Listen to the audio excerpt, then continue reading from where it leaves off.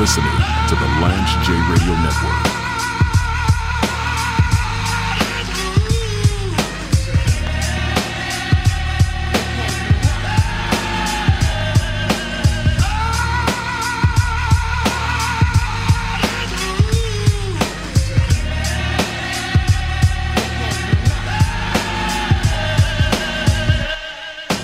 Coming to you live from Nashville, Tennessee.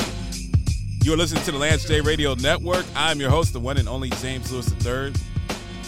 Always a pleasure to be broadcasting coast to coast on our radio affiliates around the country and, of course, on Lance J Plus. I'm going to start the show on a positive note. I've been railing. There's not enough positivity specifically when covering sports, professional sports. You can basically go on any sports talk radio station or the Four Letter Network or FS1 and hear a group of people arguing about how everybody sucks. The players suck. The GMs suck. The refs suck. The fans suck. And so many negative stories. If anybody, God forbid, anybody does something afoul of the law or illegal, or has a domestic dispute or something of that ilk, the media is all over it. And we don't cover positive stories ever. We rarely talk about, well, I don't want to say ever, but we rarely talk about positive stories. And when they are positive, it's not front page news. So I want to talk about Jaylen Brown. And I'm not a Jaylen Brown fan. I think he's a very good player. But I'm just not someone that follows the Celtics or roots for the Celtics specifically. And Jaylen Brown just signed the largest contract extension in history of the NBA at north of $300 million. And whether you think that Jaylen Brown is one of the best players in the NBA or not, right now he's the highest paid player in the league. And I know that Embiid's contract's coming up soon. Jokic's contract is coming up soon, so there'll be other people that surpass him.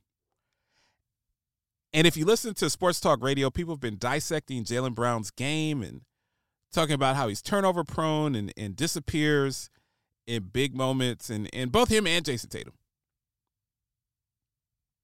There was speculation that he didn't want to stay in Boston and that he really didn't get along with their coaching staff and front office, didn't get along with Tatum. I mean, I knew he was going to sign a $300 million deal. I mean, nobody's going to turn that down. It's just like Bradley Beal.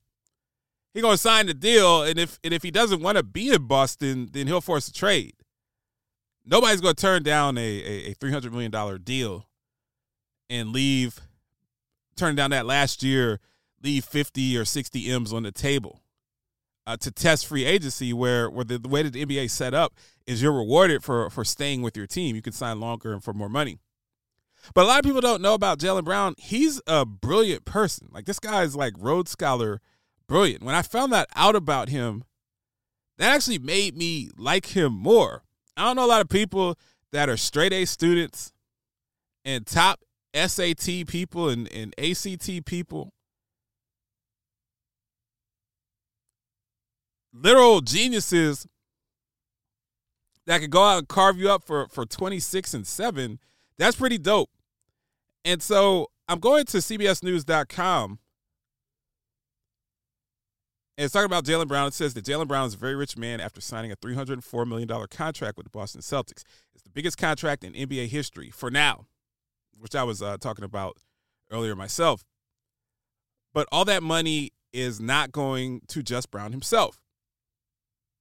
As Brown detailed in his press conference Wednesday afternoon at the MIT Media Lab. So this guy, he runs a bridge program through his Juice Foundation. And he talks about he's ready to give a lot back to the Boston community. Boston already knows how much Brown gives back, but now it's time for the whole world to know. So this guy did his presser from MIT because, like I said, he's a genius. So he's very, very heavily involved in STEM programs and various academic programs. In an interview last Thursday morning with Dana Jacobson on CBS Mornings, Brown explained why giving back is so important to him. I think that being an athlete, you have a lot of influence in your community, and if you use it responsibly, you can make the world a better place. Communities need people to represent them, he said. They feel excluded. So me being from those communities, because I escaped those barriers that allowed me to make it to the NBA, doesn't mean I'm going to forget about the groups where I came from. I'm just trying to help as much as I can. I want to launch a project to bring Black Wall Street to Boston and help bridge the wealth gap. Here, the wealth disparity is top 5 every single year that I've been in Boston, and nobody really talks about it. I definitely want to put some projects together, and I think it will stimulate the entire economy and bring everyone up at the same time. That's dope. I think more people will talk about Jaylen Brown being turnover prone and the turnovers that he makes in the fourth quarter deep in the playoffs and some of the inexplicable shots. People love to nitpick at his game. And we're very quick to nitpick at all of our athletes, even our GOATs, even Serena, even LeBron, even Jordan. There's LeBron, oh, well, you're great. You have the most buckets in NBA history, but sometimes at the end of games, you pass the ball to Alex Caruso to take the final shot. And that's not what Kobe would do.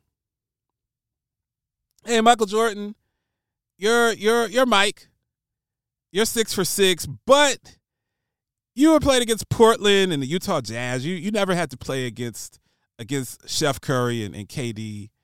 And had you gone up against those, it would be different. Serena, I mean, you dominate your sport like nobody else, but you kind of dressed off kilter and tarnished the game with those cat suits and the pink and black, and you're a little bit too thick, a little too curvy for middle America's taste. I mean, there's always something negative to say, but to see this young man focus on building communities and using his wealth that he obtained playing a sport to build up communities, to level up the playing field, to allow individuals who haven't experienced access to wealth and opportunities to own their own businesses and bring back Black Wall Street. Now, Black Wall Street, that didn't end well in Tulsa, so let's not, I don't know if we want to coin that term. I don't want to see people tearing it down. You build that thing in Roxbury in Boston, and then they'll be tearing that mother bleeper down. But I just love it. It's a positive story. And salute to Jaylen Brown and all athletes and people that want to empower their communities. Lance J. Show. You are listening to the Lance J Radio Network.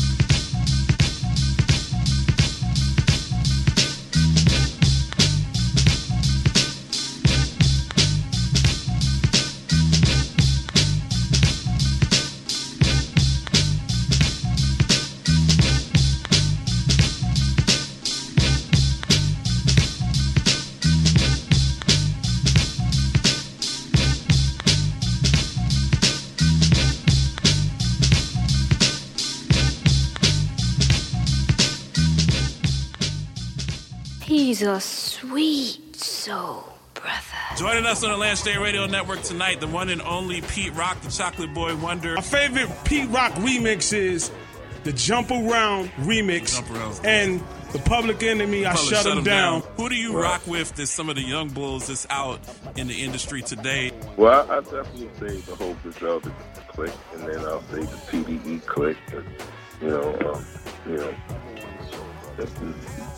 J. Cole. I love you to death, Pete Rock. I love you to death, Pete Rock. And me and Pete Rock supposed to do something as well. Dope. No doubt, so let's get it poppin'.